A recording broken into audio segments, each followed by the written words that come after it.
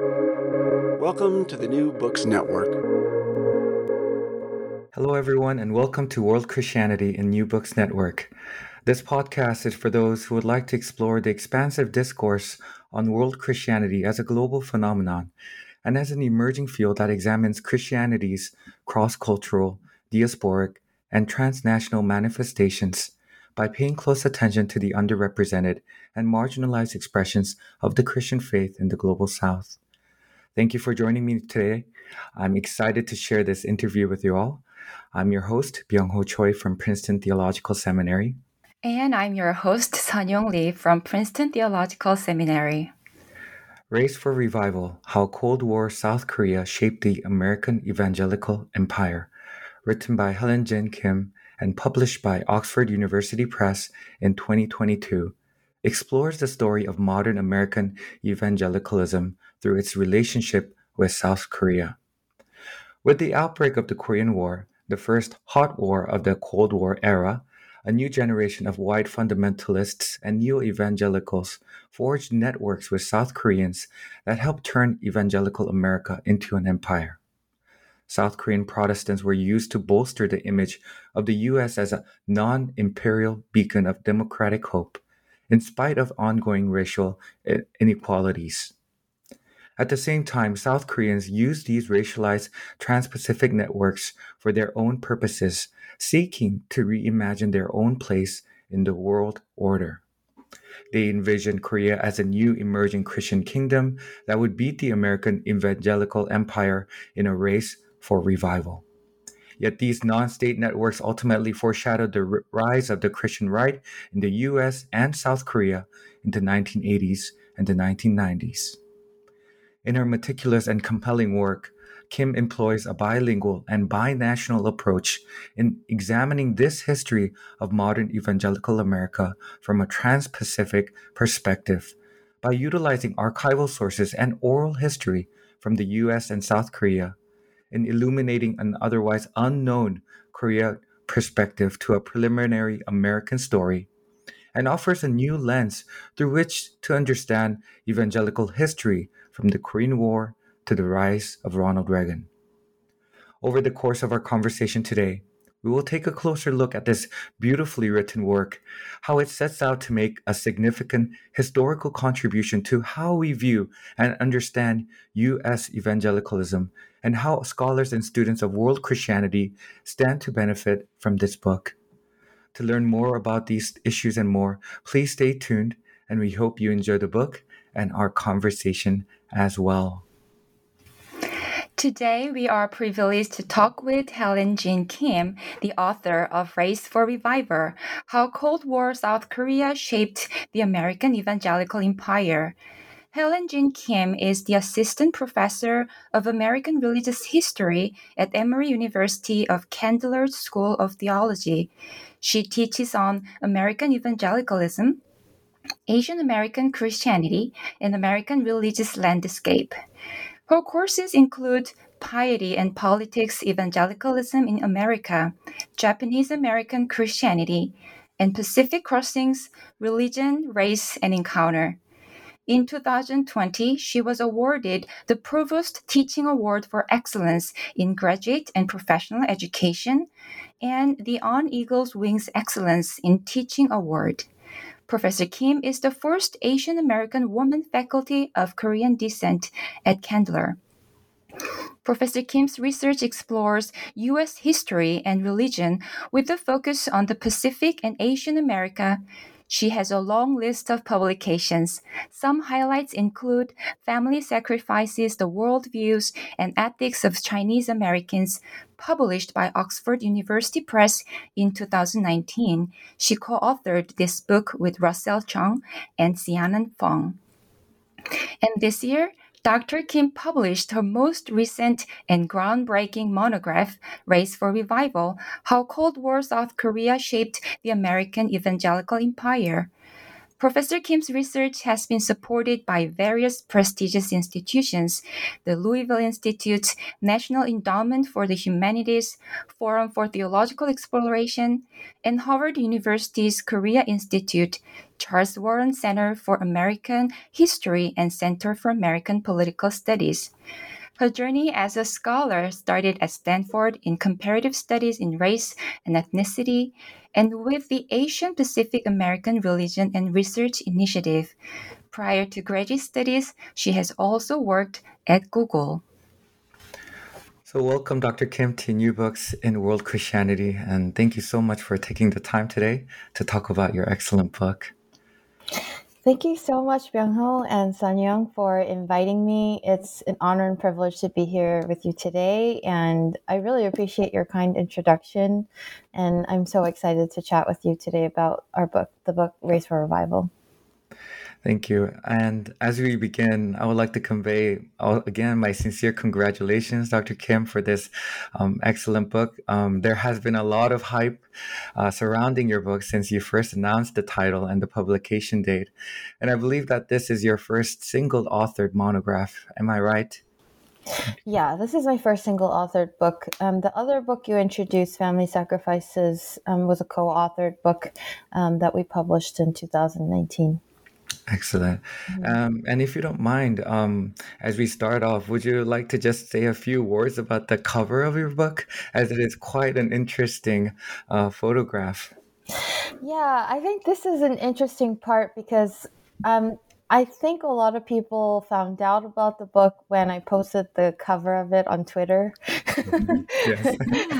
And I did not expect at all for so many people to respond to it. Actually, I think that it was like a viral post, like over 3,000 likes and comments and things like that, and it was unexpected, but I think people are responding to this image that is at the heart of chapter 3 of my book that I always found really compelling and was core to the narrative.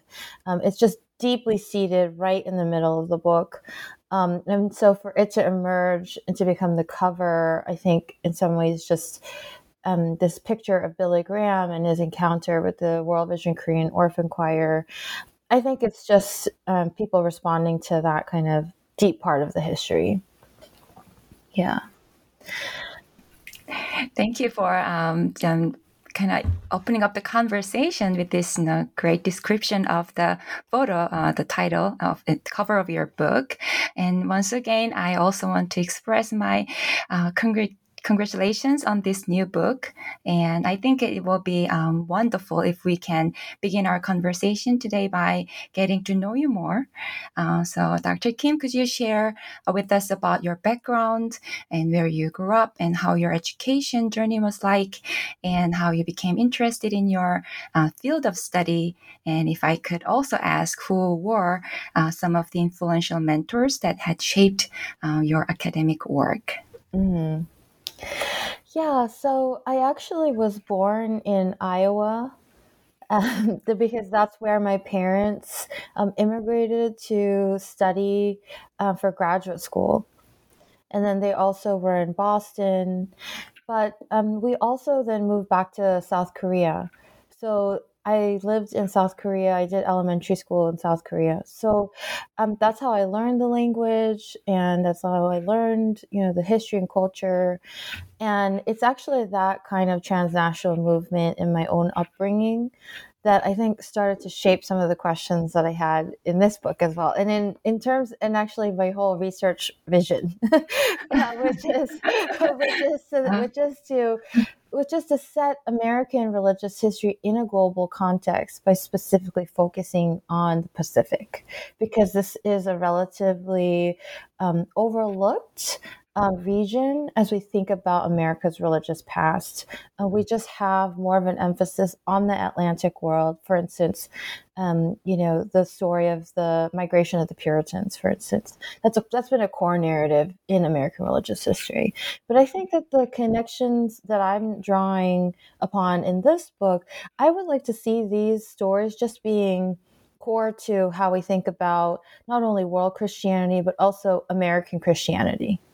Yeah, I see these stories as just becoming in the future just kind of commonplace, right? Just part of our story. I talk about Reverend Kyung-Ji Khan and how he helped to found World Vision, and then Kim Jung-ho 목사님, Pastor Reverend Jung Kim and Billy Jang-Hwan Kim, and then the woman in the cover of the book, Oh Ji-young 전도사님. She is, she's not a very well-known figure, but I think that she should just be known in our everyday understanding of what World Vision meant in the 1960s. So that's part of what I hope to do with my work, and my upbringing, I think, influenced that. And in terms of just influential mentors, I just have had so many. It's hard to name. But I will say that, in part, just because I was talking about my own upbringing, is that my parents, I think, have been, significant mentors. They didn't examine me in my qualifying exams or anything like that, right? And David Hempton, as my dissertation advisor, really gets most of the credit for just spearheading my project and all of that. But I think it's just following them around the world that also is what shaped my questions. Yeah. Oh, thank you so much for this opportunity to get to know you better. And in regards to thinking about your book and your journey, I would like to invite you to kind of tell us more about how you came to write this fascinating work, Race for Revival, and how this journey began and what led you to writing this book. I know you've mentioned how this is more, in a way, in a personal note you've encountered and your journey thus far in your personal life, but you can speak to academically how you began. I think I remember in the beginning pages how you were also actively involved in raising awareness of Asian American issues here in America and so forth. So would you like to share us a little bit more about this journey you had? Yeah, I think there are many origin points for this project. But as I write in the preface, many of the questions that fueled this project started, when I was a freshman in college. So at Stanford, I was intent on being an English literature major because I love books, I love fiction. But then I encountered an alternative spring break class where you combine kind of community learning alongside of academic work.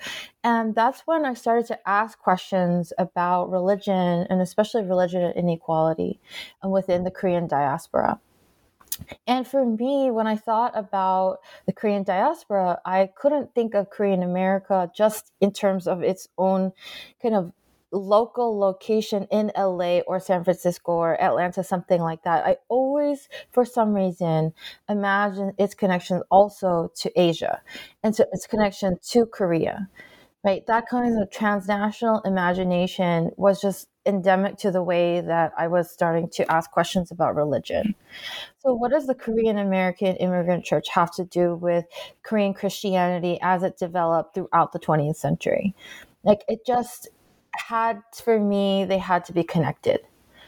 And I couldn't study Korean American Immigrant Church, or even in thinking about Korean Christianity, I wanted to know about how then it spread from Korea. So that's to think about Korean Christianity or Korea in global context, right? Even when we think about various periods of Korean Christianity, I wanted to know, well, there were actually linkages of Christianity beyond the peninsula, right? Whether it's to Japan or whether it's to America, whether it's to Russia. I want to think about not only America in global context, but also Korea in global context. And so it's just making those kinds of transnational linkages that really spurred my work. And I'm happy to talk more about specifically a trans-Pacific lens. I'm sure we'll get to that further in the interview, but I do want to briefly say that a trans-Pacific lens is about, which I utilize throughout the book, that's core to my research paradigm in this book. And a trans-Pacific lens isn't just about thinking about, categories beyond the nation state, but the trans-Pacific lens is really very much rooted in a research paradigm that Asian American studies and its connection to Asian studies very much developed. Okay, so I write about this in the introduction of the book, but a trans-Pacific lens is rooted in the long formation of Asian American studies and its attempt to also bridge gaps with Asian studies. Okay, so it is very much interested in questions like race, and it is very much interested in questions of empire, and less so questions about religion. But I'm a religious historian. And so for me in this book, I'm bringing religion, especially using the fields of American religious history and world Christianity, then to bring it into conversation with Asian American studies and Asian studies. Okay, so we have a very kind of interdisciplinary paradigm when it comes to transnationalism and a trans-Pacific dimension. And it is also what distinguishes this project from others, which is to say that when I think about American religious connections to South Korea, I'm not just thinking about what are, here are some interactions, or here are some places where they met, something like that. No, I'm saying that these stories are intertwined. They're absolutely intertwined. And so I want to reimagine, how do we make sure that we are constantly seeing these stories as intertwined? And that's where the trans-Pacific lens is really important. And I'm thinking about religion, politics, and race all together, right? So I think some of this will further unpack, but I wanted to foreground that because that is crucial to the way that this project is framed. Wow, thank you for sharing your fascinating story, how you get into the studies and this project. And also, I really appreciate the way you describe the trans-Pacific lens. It's not just between countries. It's really in a connection across discipline, geographical regions, race, and everything. And that really speaks to my research approach as well. So I hope to copy some of your methodology and lens with your books. But just a quick follow-up question. So since this is a history project, the first thing that comes to mind is, where do we get to know about the past? So I was wondering what archives and resources you turned to as you wrote this book, and how was your writing experience overall? Yeah, I know that you're both working on dissertations, so this is bringing me back to that very time when I was starting to enter the archives, doing the field work, doing the writing, all of that. I'll have to say that it was such an exciting time. Such an exciting time. Because when I first started this project, I worked on it in a lot of different ways, but part of it I did work on as my MDiv thesis. And I started with Campus Crusade for Christ and just Bill Bright and Jung-Gun Kim. And I really didn't know the story of Billy Graham Evangelistic Association or World Vision at that time. The way that I found out about those stories was just by pulling the threads in the archive. And starting to see the connections. There wasn't any other way that I knew about it. Does that make sense? Because I didn't read about it in a book. I just know that I was reading a lot of secondary sources on Korean Christianity, on American evangelicalism, where I saw that they were constantly overlapping, but they weren't all talked about synthesized in one book, right? So let's say like the work of Grant Wacker, he's written extensively on Billy Graham and talks about the 1973 revival in Korea, but it's not foregrounded, right? And later in a work like David King's on World Vision, which I later read, it came out quite later, he talks about Korea, but it's not centered, right?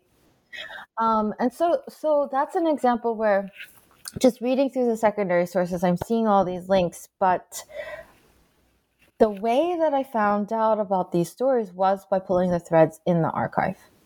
And that's what's so exciting for me about historical research. It's because you're not going to know the stories until you're in the archive. It's just there's no real way of getting around it, and and historians. The lovely thing about historians is you can't write about something for which there's no evidence. Mm-hmm. Right? If there's no archival trail, you're not writing about it, right? Because you are writing about the stories that you find in the archives. And so just pulling on these threads, and then I realized, wow, all three organizations were there at the 1973 crusade as well. So that happened all through the archival research. I know you were also interested in the oral history piece, and that happened by just wondering, for instance, the World Vision Korean Orphan Choir. I read so much about them in both secondary sources and primary sources. I just wondered, are they alive? And I realized, yeah, they are. So I was at Harvard at the time, and I had done some research in the U.S. And I just thought, when I go to Korea for 6 months of research, I'm just going to go ahead and ask. And I did. And sure enough, many of them are still alive.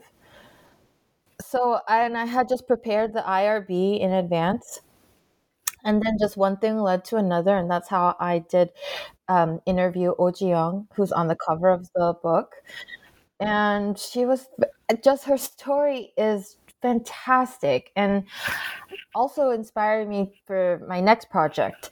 So this is just source after source introducing me to the story that it's I think, inviting me to write. Right?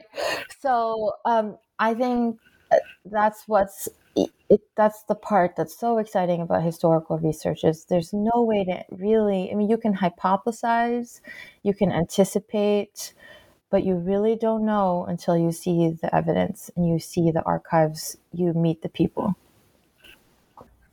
I love your expression, pulling on threads, and the excitement you discover when you see something new or when you see those interconnectedness. The rush you have is quite different. I'm sure Sun Young and I have also can really echo, and also we feel that that excitement when we go through that. And I really liked how you were able to go through oral history. I think that's something that I think should be more utilized as well throughout looking into histories as well. So thank you so much for that detailed answer and for sharing about this, your overall writing experience. And as we kind of turn to the beginning pages of your book, we can see that it was comprised of 5 chapters. This is including also an introduction and a conclusion at the end. And it entails a very rich bibliography and the list of archives and oral histories you utilize for your book. And I'm sure this will be a great resource for those that want to continue on digging into about the histories between this interconnectedness between South Korea, Korea, and also America. Now, in the introduction of your book that you provide for the readers with, you laid out the groundwork and the context of your study about what it is you want to accomplish through your book. And that is, if I may quote, to interpret U.S. evangelical history, politics, and race through the use of a trans-Pacific lens, to set the history of modern U.S. evangelicalism in the Asia-Pacific, to connect a triad of previously self-contained conversations linking modern American evangelicalism with Korean Christianity, and also connecting these religious histories to the backdrop of the Cold War in Asia, end quote. Wow, there's so much already in this couple of sentences. I know, we can just take a whole podcast to unpack, what you're trying to do even in the introduction. But um, as we as readers understand that you'll be taking a historical approach and in unraveling this complexity. And I was wondering, Dr. Kim, if you wanted to highlight some key concepts that you think will be helpful for the listeners or future readers to grasp these important threads, as you delicately put it, before we dive deeper into your book.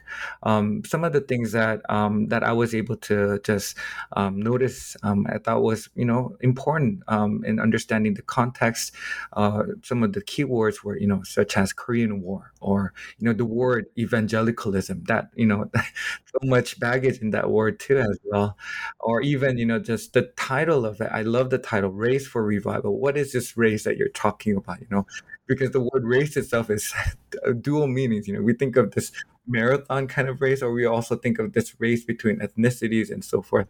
So do you mind just highlighting some of the keywords that you think will be important in as we dive into further into your book? Yeah, I appreciate this question so much because it is about framing the project, right?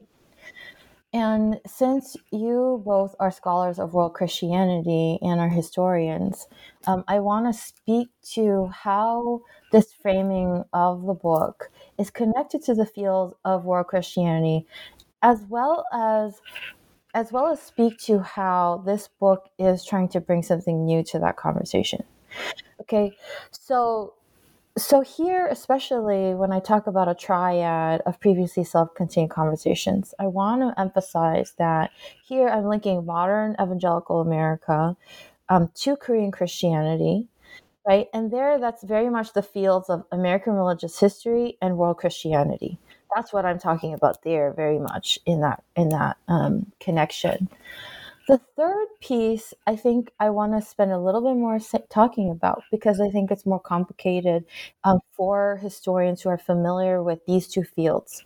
Okay, the third, when I say the backdrop to the Cold War in Asia, and this is getting to Korean War and also what you're talking about, Race for Revival, the title. This part that I'm highlighting, I want to say a couple of things. When I say Cold War in Asia, that is referring to a particular kind of literature that overlaps with both Asian studies and Asian American studies. So this is really important for me because Asian studies and then Asian American studies traditionally heretofore have been seen as kind of relatively separate conversations. They developed with a separate kind of intellectual lineage. And so there has been a way in which Asian American studies and Asian studies kind of talked in separate conversations. In this book, I want to, as much as possible, try to bring these conversations together, in the sense that when we talk about the outbreak of the Korean War, that's very much an Asian studies kind of project, right? But also Asian American studies scholars are very much interested in the Korean War. Right, so I'm trying to bring those conversation partners together and then linking them to the religious history discourse that American religious history and world Christianity is very much involved in. So when you make those links, then you're also going to be introducing concepts of inequality. So the when I talk about the Korean War, when I talk about America and Cold War South Korea, there is a bilateral exchange there, surprisingly, that I talk about, right? Like in all those partnerships that I'm talking about, but there's also a level of inequality, right? And that's where the racialized elements are highlighted, right? And that's very much a kind of concept and paradigm that Asian American studies scholars are interested in. And then I think that Asian studies scholars may have de-emphasized a bit, right? And so when I say this kind of trans-Pacific paradigm and I'm bringing the Cold War in Asia into conversation, I'm also going to be talking about these inequalities, right? And so as you know, especially in those early chapters, Race for Revival is talking about the racialized inequalities between kind of white evangelicals and their encounters with South Koreans. And the most devastating chapter really is chapter 3, the World Vision Korean Orphan Choir. But I also because of that Trans-Pacific paradigm, am able to highlight how then Koreans responded to that. And I see the response with religious revival as not only a response to the Holy Spirit and not only a spiritual response, but I also see it as a response to inequality. So it's very much kind of by the time you get to chapter 4 and chapter 5, I think you see a nationalist impulse among Korean Protestants and Korean missionaries.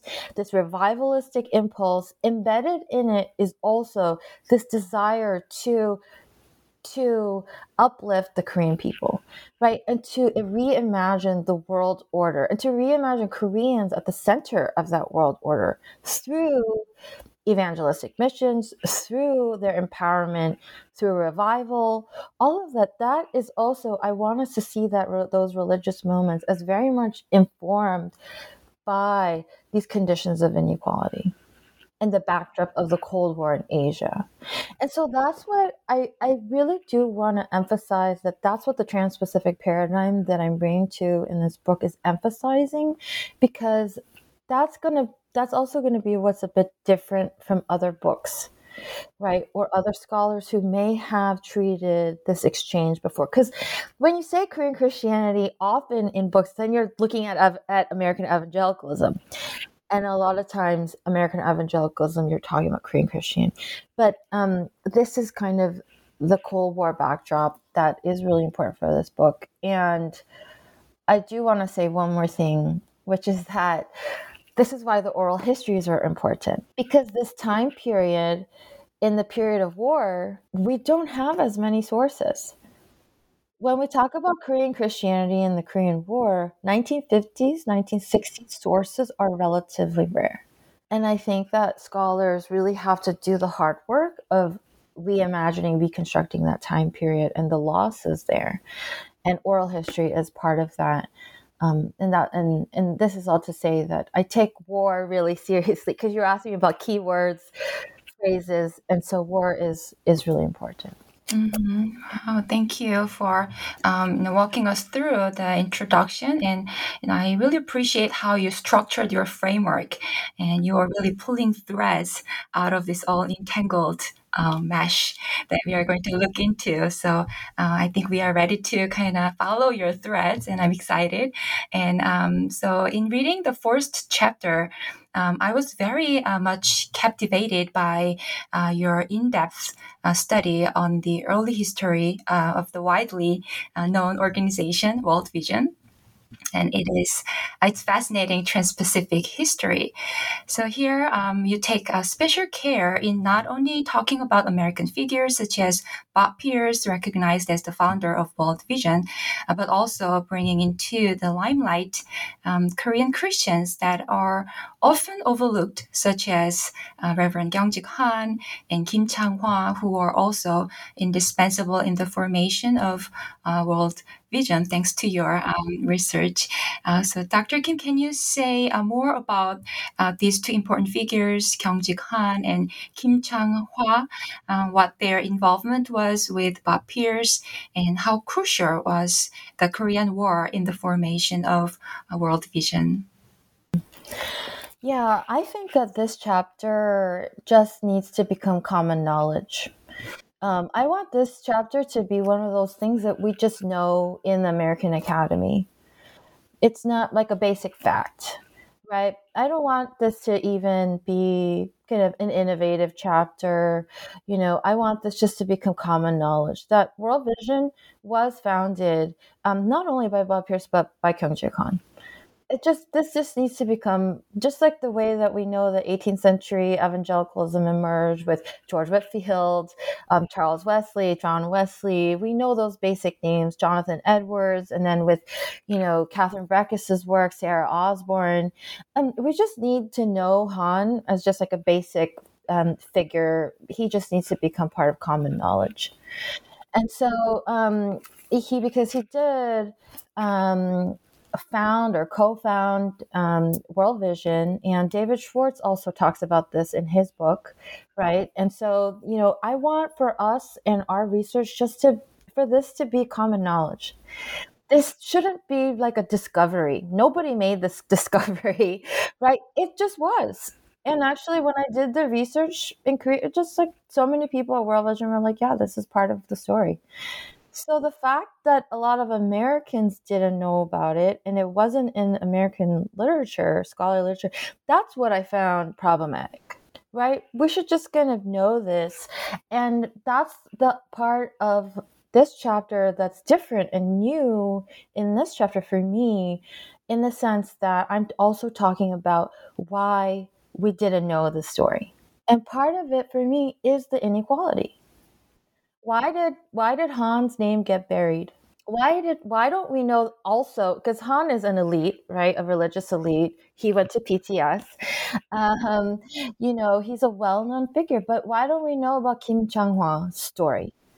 Or his wife, Baek Ok-hyun, right? And then about her 4 daughters that I have there, the picture there. We should know their stories, just those everyday people's stories who helped to spur one of the largest evangelical humanitarian nonprofits in the world today. I wanted to know why we don't know their stories. And part of it also was realizing that their stories weren't represented. The whole Trans-Pacific piece again, right? In the way that the story was then narrated in the American context is that their names were left out.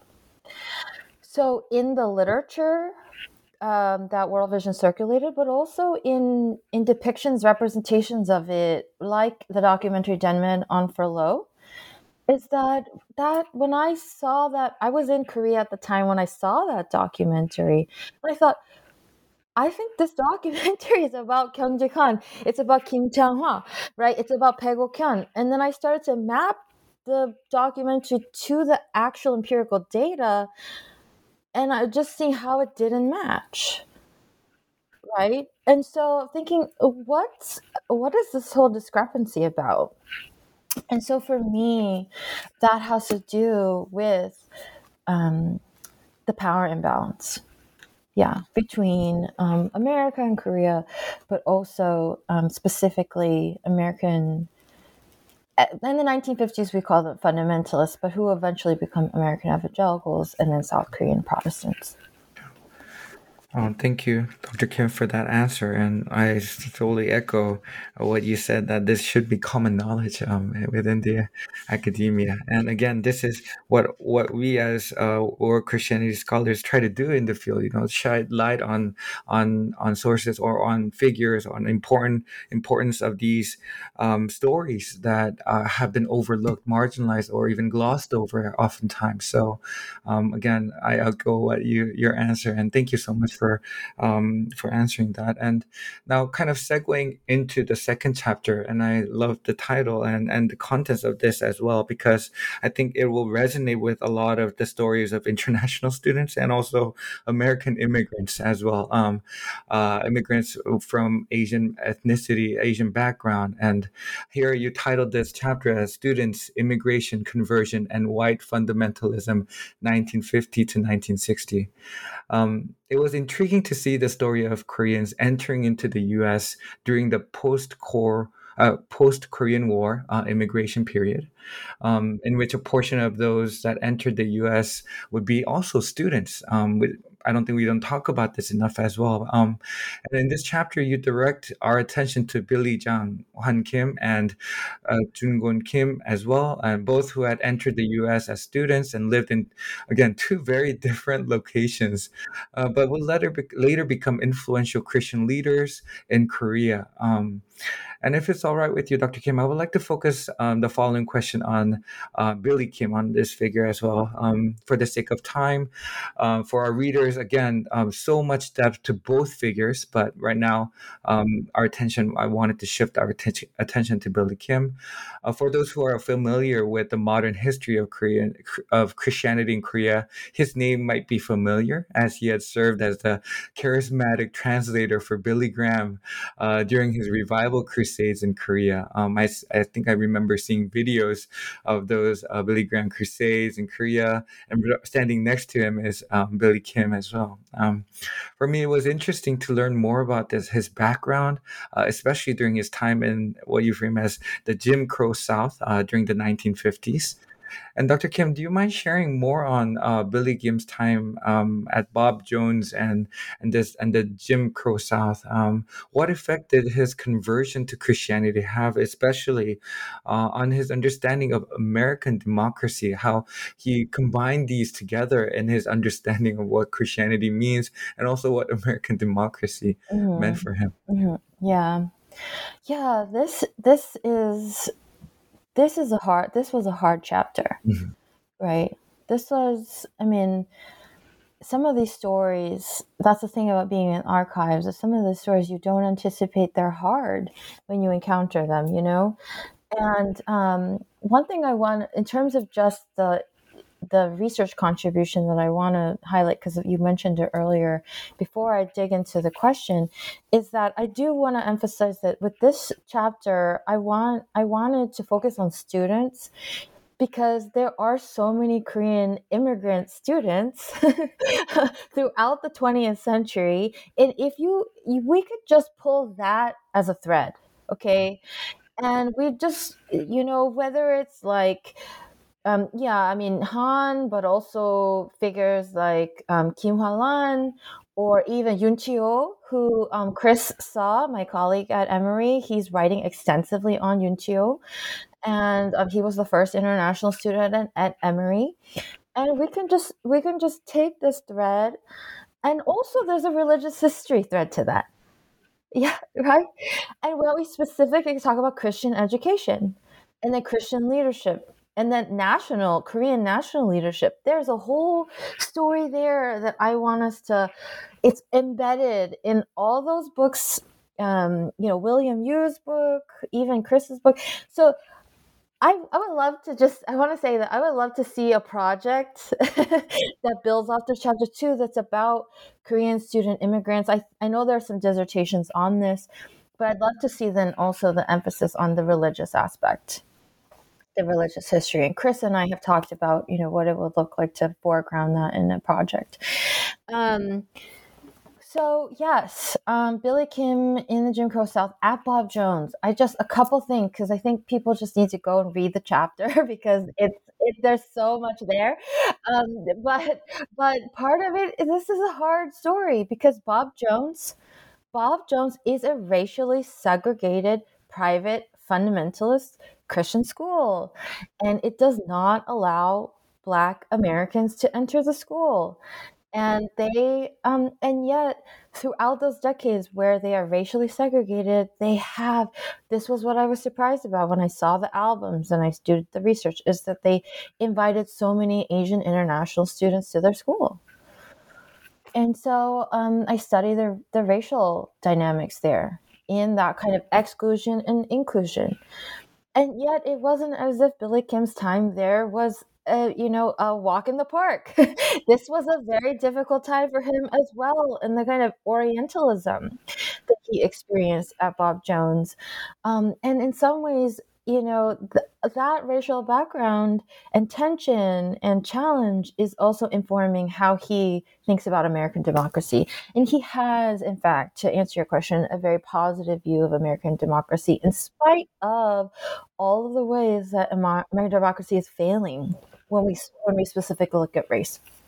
But he very much incorporates that into his understanding of Christianity. And so what I see from of is that Billy Jong Kim exemplifies especially through that kind of educational experience, a kind of Korean Christian sensibility that also sees kind of U.S. military intervention or the Korean War in a relatively positive light.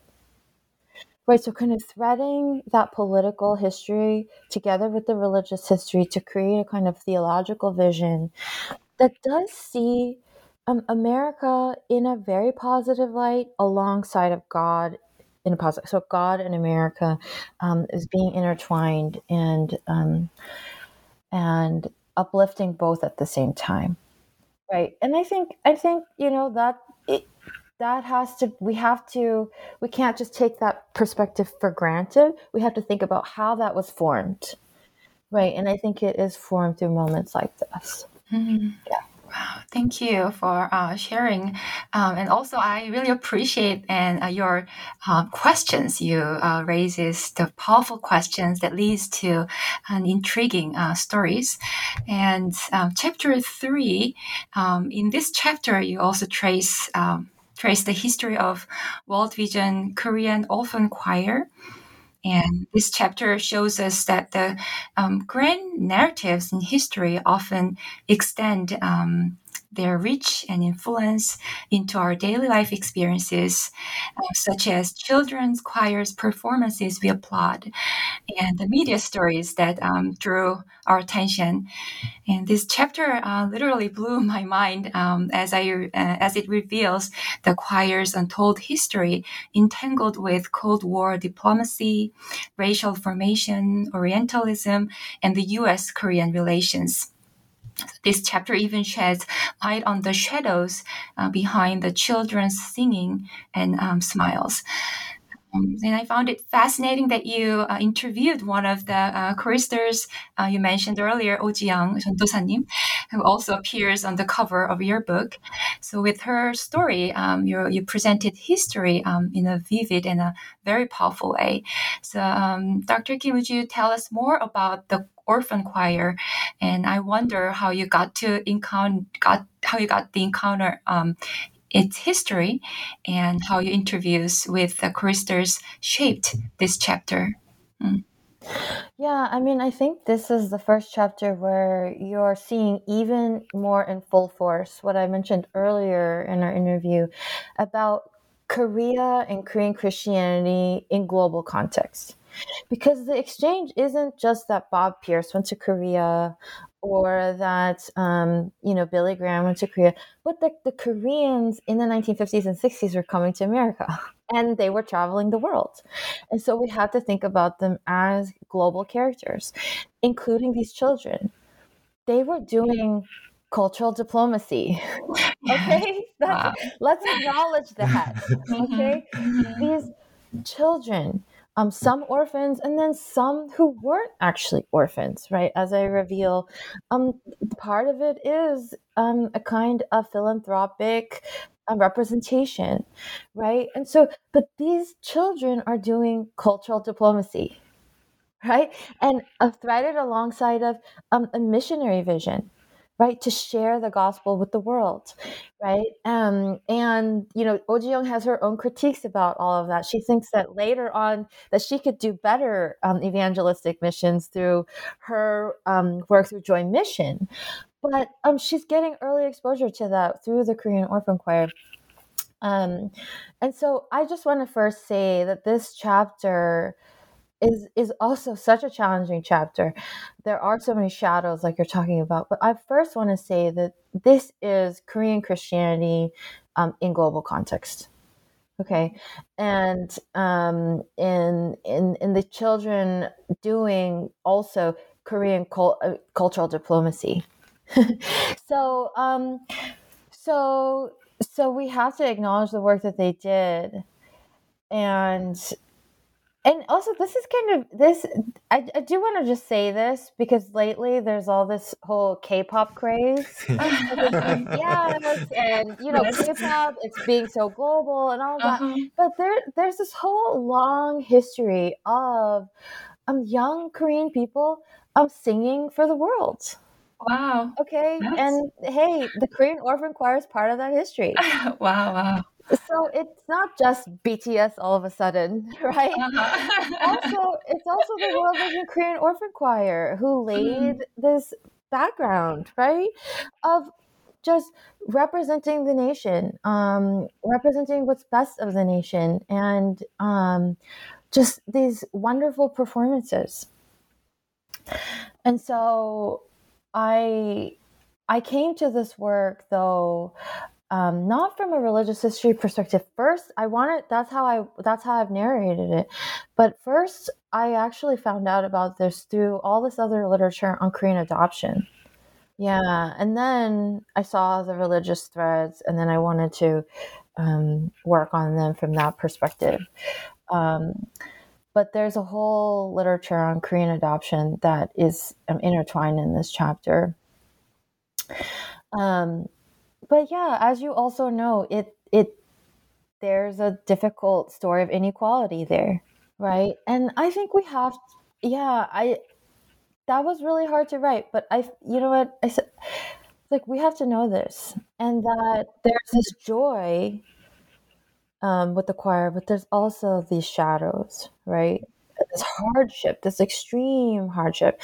And I think that is representative of the kind of Korean Christianity that's forming in this period too, in the 1950s and 1960s, as they're rebuilding in the South, is that there's this exuberance and excitement and expansion and revivalism, but also there's this deep sadness, right, that's there. And so I wanted to be able to capture all of those dimensions, and for us to be able to celebrate the revivalism, but also to be able to say, hey, there's a shadow there too that we have to pay attention to and reckon with, right? So let's look at all of it. Yeah. Again, thank you for this chapter, Dr. Kim. The chapter 3 is, for me, I've never encountered and never known about this World Vision Korean Orphan Choir before. And this, as you said, has two layers, excitement at the same time, this shadow, as you mentioned, that needs to be brought into the limelight, to be talked about and to be learned and to be informed by others, by the wider audience. So thank you so much for this chapter. As we move to the next chapter, it seems that you pause a little bit in chapter 4. And what this means is that this book leads us from 1950s, when the Trans-Pacific Protestant Evangelical Networks emerged from the Korean War, then to the 1960s, where evangelicalism shaped and reinforced the ties between the U.S. and Korea. Then finally, we are only a step away from the 1970s, the time of the massive revival rallies. But instead of going straight to the 1970s, this chapter 4, takes a close look at those couple of years from 1969 to 1973.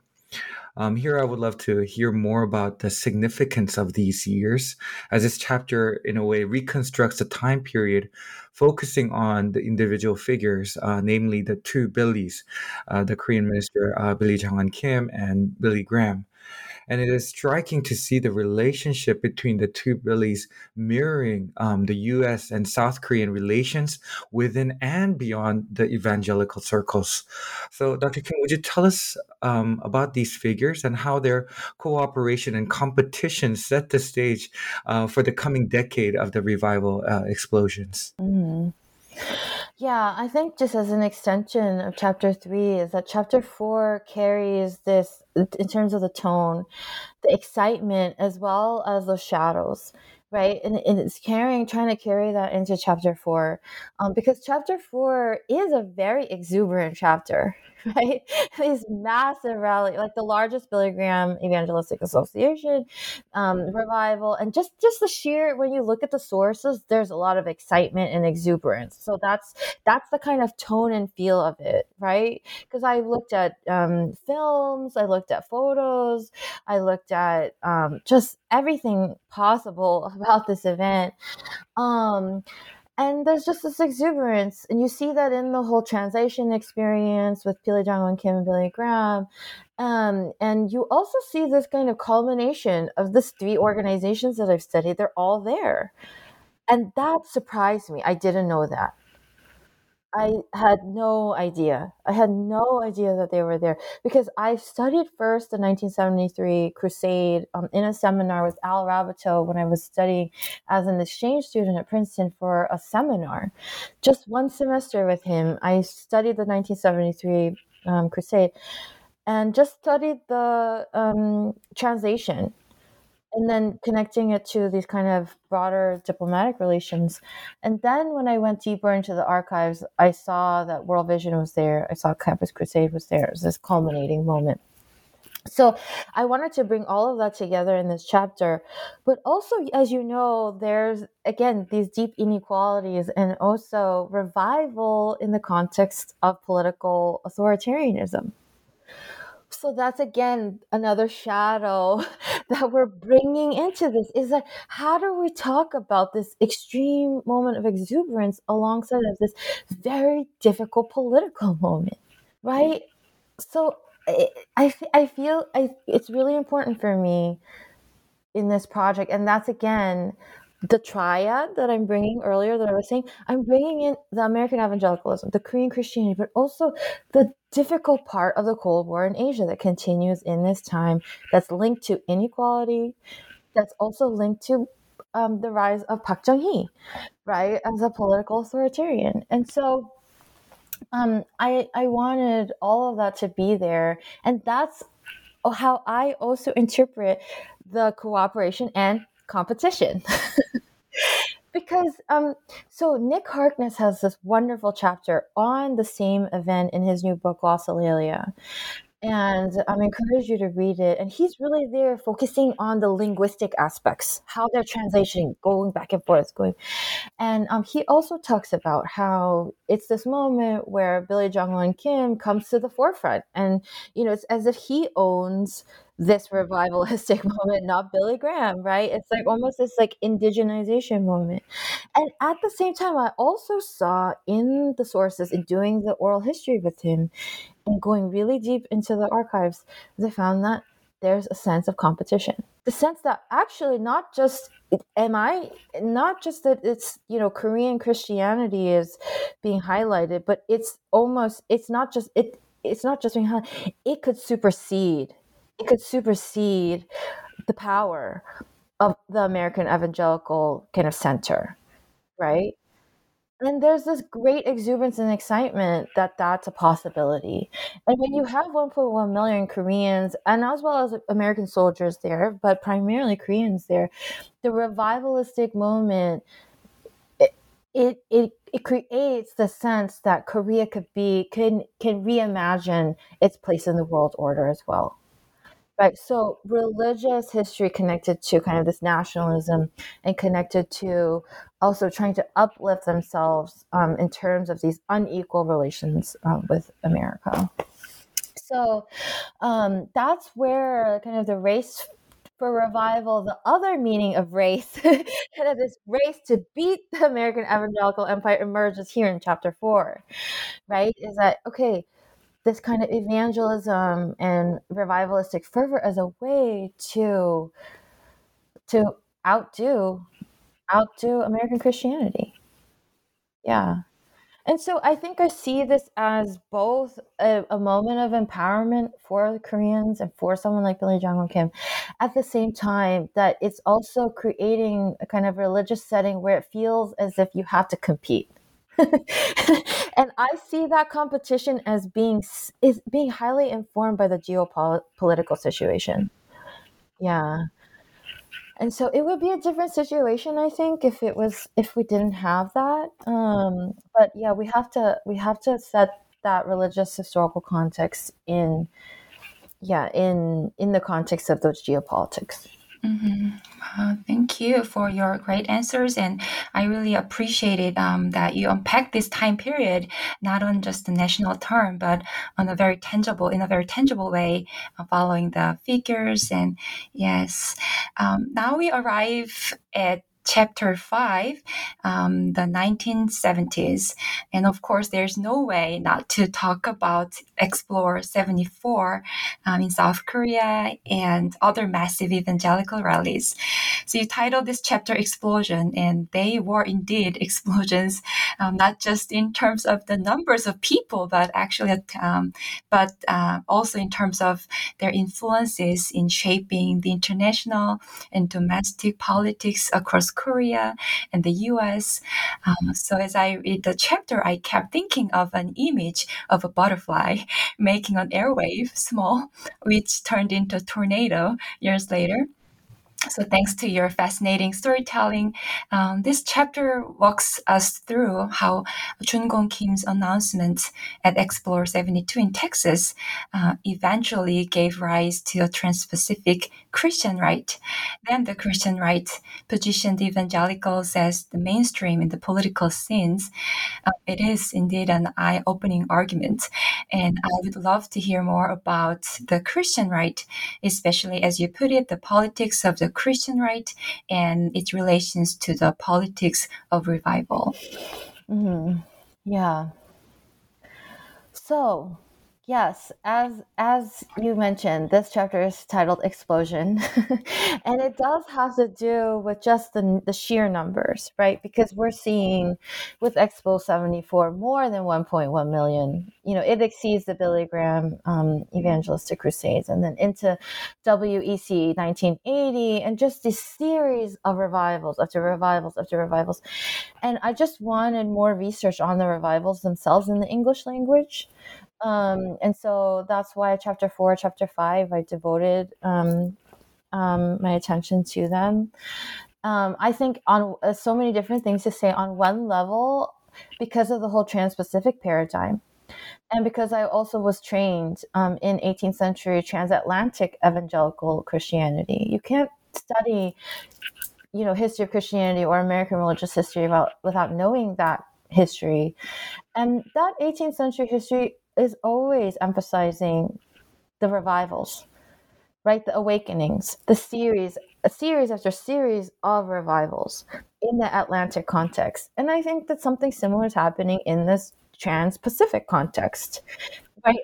A completely different time period, a completely different setting and cast of characters, but a series of revivals that are happening across kind of national lines, right? And are happening in conversation with one another. And this is also chapter 4, chapter 5. I think this just needs to be kind of common knowledge. I want this book to, these pieces and anything anybody else is in connection to, just to be part of like facts. Like everybody should know what happened in Expo 74 or the BGEA Crusade in 73. Not just in Korean Christianity, but in American religious history, this just needs to be basic facts. Yeah, because Grant Wacker's book America's Pastor, we've talked about this. He has the picture of the Billy Graham Crusade 1973 in the middle of his book, but doesn't go into it extensively, right? And he said, when we talked, he said, yeah, centering that sounds like a great idea, because how could we reimagine that history when we center that, right? John, in chapter 5, John Turner has this book on Campus Crusade where he talks about Jungkook Kim. And again, it's just like maybe a chapter. But in talking to him too, it's like, well, what would it look like if we centered that story, right? What it would look like is that we just know so much more about the connection between American evangelicalism to Korean Christianity, but also just that these things just become common knowledge. Darren Dochuk also writes about Expo 72 in his book From Bible Belt to Sun Belt. And I just thought, if you know about Expo 72, you have to know about Expo 74. So that's one thing I want to say. The other piece is want to emphasize the religious historical piece and the revivalism.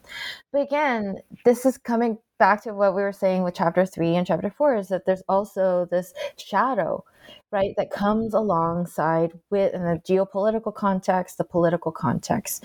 And so that's where you also see what I talk about in terms of a formation of a trans-Pacific Christian right. Because Jungkook Kim, and I think in the Korean Christian context, this is relatively common knowledge, is that, he was working closely with Park Chung-hee and the creation of the National Prayer Breakfast. And I was just thinking, what does this have to do with the American context? Because the National Prayer Breakfast was very much connected to Bill Bright and Campus Crusade too. And I think if we're thinking about this religious history transnationally, we also have to think about the political history transnationally. So that's what this chapter is getting at. I think there's a lot more to say about chapter 5. And I think that both in terms of the religious history and the political history, because again, what we're saying about chapter 3 is you see this global moment building, but it's only just expanding at this moment, like at a rapid rate, at a very, very rapid rate. And so I see this just as a launching point for I want even more conversation around all the other threads that emerge out of these moments, right? And just to emphasize that we can't just talk about like this American evangelical religious and political moment as just a national moment, to see how it connects transnationally. And then by the same token, for Korean religious history and political history, how it's connecting transnationally to America and to other places. So I hope to see actually how how we can expand that story to all these other global connections. Thank you for that answer, Dr. Kim. Myself, as I'm listening to you, and as we traced your book so far from chapter 1 to chapter 5, I love how it just keeps on building these themes, and how they're all, they're not all separate times of history, moments of history, but they're all a continuation, all intertwined together into understanding the broader picture, at the same time putting these different puzzle pieces together in formulating one big picture. I think your book does such a tremendous job in doing that, and I just want to thank you so much for putting those together. And I already, after chapter 5, we're going into your conclusion, and your conclusion for both Sunyoung and I was very powerful. It was a brief and concise, but very rich in depth, and it is also where the book title reveals, as you've constantly mentioned, the layers of meaning. I appreciate that you bring history to the present and show us how today's struggles are the fruit of the past, but at the same time, the past can guide us to overcome those struggles as well. So, would you tell us what changes you hope to see in the future as your book opens up a new way to understand the race for revival? Again, the dual meaning as well, across Korea and the U.S. Mm-hmm. Yeah, I think just there are different themes that I explore there in the conclusion, and I think maybe I'll center my comments on the title, because I think by the time you get to chapter 5, you realize, God, this is an extraordinary phenomenon, right? And it needs to become just common knowledge in the Western Academy. But it's from both a religious historical perspective and a political historical perspective. It's extraordinary. And so how I came to the title was really in concluding my book, because I had so many different titles. And this one is the one that stuck, because at the end of the day, in reflecting on the religious and political history, I thought, this story is about a race for revival in terms of kind of American evangelicals, especially white evangelicals, positioning themselves as holding the mantle for revival and positioning themselves in a more superior position, right? At the same time that, as I've exposed throughout this whole book, Korean Protestants were helping them to build the very movements that they constructed. Right? So when we know this history, you realize there were so many other actors, and it's actually not quite empirically correct to say that the American evangelicals, and specifically the white evangelists that I study, actually held ownership over the work that they did. They weren't the sole people responsible for it. As I show, the Korean Protestants built it. Like the World Vision Korean Orphan Choir built World Vision, okay? We just need to know that as a fact and accept that empirically. So so it's a critique of that sense of superiority. right? Kind of this positioning oneself as kind of the race that holds the mantle for revival. But also in terms of the Korean Christianity piece, is that I'm also saying that by chapter 5, you see how Korean Christians, not all, right, but the ones that I've studied here, you see this impulse, especially centered around Kim Jung-gon Muksa님, Pastor Jung-gon Kim, is this thinking about revival as a race. Right. And there's a way in which that's very powerful in terms of stoking revival, but there's also a way in which it's creating a competition, right? To be the best. And then perhaps also then creating this kind of sense of Korean Christian nationalism. Right, that's both not only working to uplift the nation, but also maybe insidiously kind of positioning itself against other nations, right, as superior.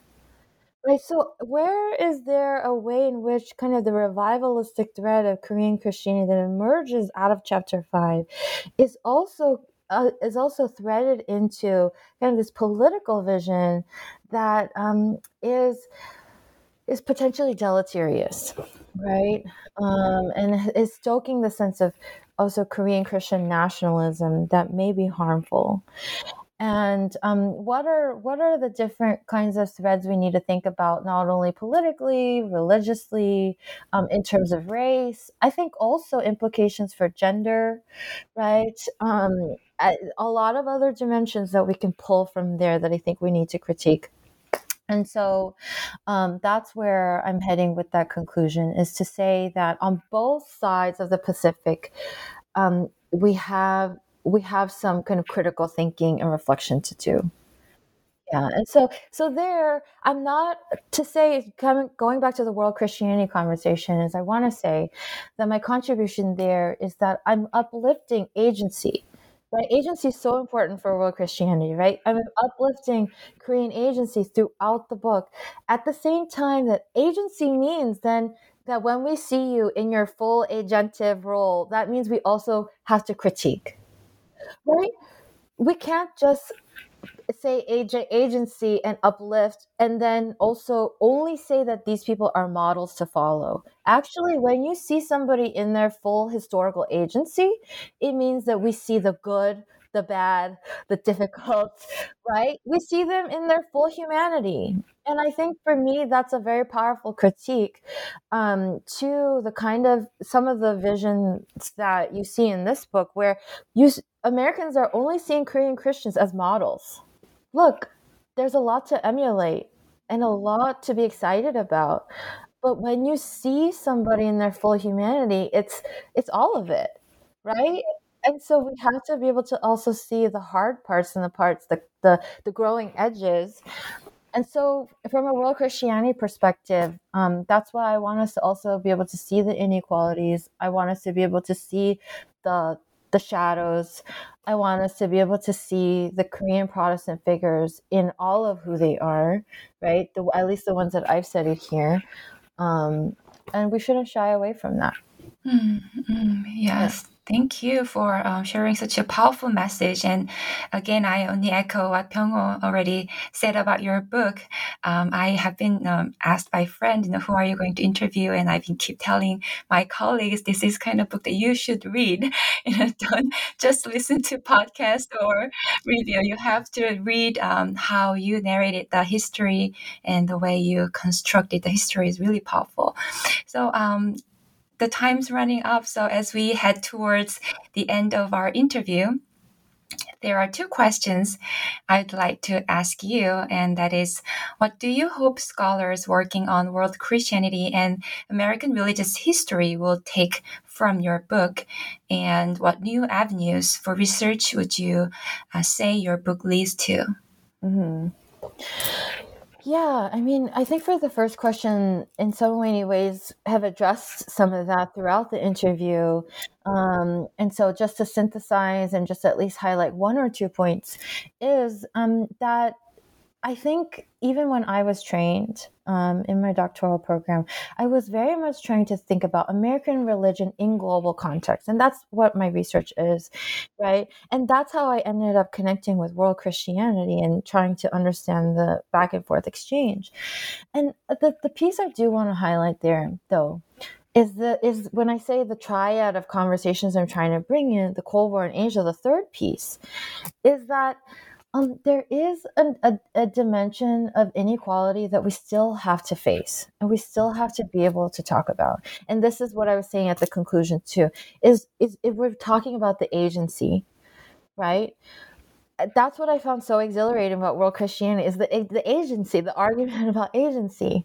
But I think agency is a spectrum, right? And there are times when historical actors have more agency and times where they don't, right? So the first chapter, Han, he's very agentive. He's informing the formation of world vision, right? But we also have to contend with the fact that his name was relatively submerged.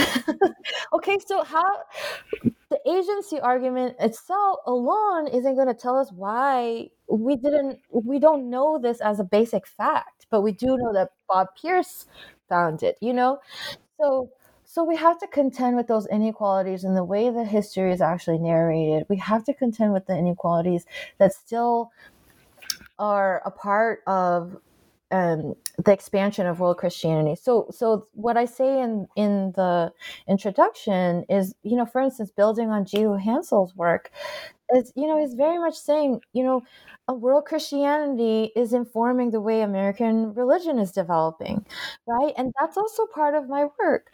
At the same time, I'm raising questions. Then why don't non-Western, non-white Christians have more of a center in American religion? Why are we dealing with things like the white evangelical kind of centrality in American politics right now? Like, why is that still a tension, right? If non-Western and non-white Christians have so much power, why aren't they still at the center, right? And I need us to wrestle still with those questions, right? Like the agency, but also like, why aren't we where we say we're supposed to be? Like in the sense of, the demographic change is where we're seeing the recentering of world Christianity, right? But why doesn't more power lie with non-Western Christians is a question that I still have, and I think it does have to do with geopolitics and questions of inequality. And so, new avenues for research. Just would love for us to continue to have conversations, at this nexus, this kind of triad that I'm talking about, and and to really bring our historical research to bear on our troubled times, right? We're going through troubled times. And so how can our research inform and give us wisdom for navigating troubled times? Yeah. Mm-hmm. Oh, well, Dr. Kim, thank you so much for that answer and also for your time today to discuss your book. We have finally come to the concluding part of today's interview where I usually ask one final question to my guests and for Sanyong and I to host you. We would like to ask you this question together, and that is, do you mind sharing with us about your current and also your future projects and what you hope to work on? We would love to hear. I think you briefly mentioned that you were thinking of another project as well, but we would love to hear what you're hoping to work on in the future as well. Mm-hmm. Yeah, I mean, my research vision is to set American religions in global context with a focus on the Pacific. And that means that I focus on U.S. religious connections to Asia Pacific, and also, transnational histories of Asian American religions. And that's my research vision. The next decades, that's what I'm working on, right? So this is just the first single authored book that's doing that, and then the next projects are just continuing to build that research vision, right? So the next project that I am working on toward that research vision is, if in in this project, I focus more on religion, politics, race. On the next project is kind of religion, gender, and economics. But I still want to focus on this Trans-Pacific context, and I still want to focus on U.S. connections to Korea, and still want to think about U.S. religion in global context, Korean religion, Korean Christianity in global context, right? And this is going to happen through a project that focuses more on Pentecostalism. Yeah. And so I just want to continue to build on some of these threads in this book, and continue to think about these national histories as interconnected, and setting them in a broader global framework. Yeah. Wonderful. Those sounds like great project, and we look so forward to reading more of your works, Dr. Kim. And once again, thank you so much for being on the podcast today. Thank you. Yeah, thank you so much. You all are wonderful conversation partners. I have thoroughly enjoyed having this conversation with you. So, and I really look forward to your work. Thank you so much. And thank you. And thank you everyone so much for listening to today's episode, in which we explored Race for Revival, How Cold War South Korea Shaped the American Evangelical Empire, written by Helen Jin Kim and published by Oxford University Press in 2022. This is your host, Byung-Ho Choi. And Sun-Young Lee. Stay tuned for the next episode on the New Books on World Christianity.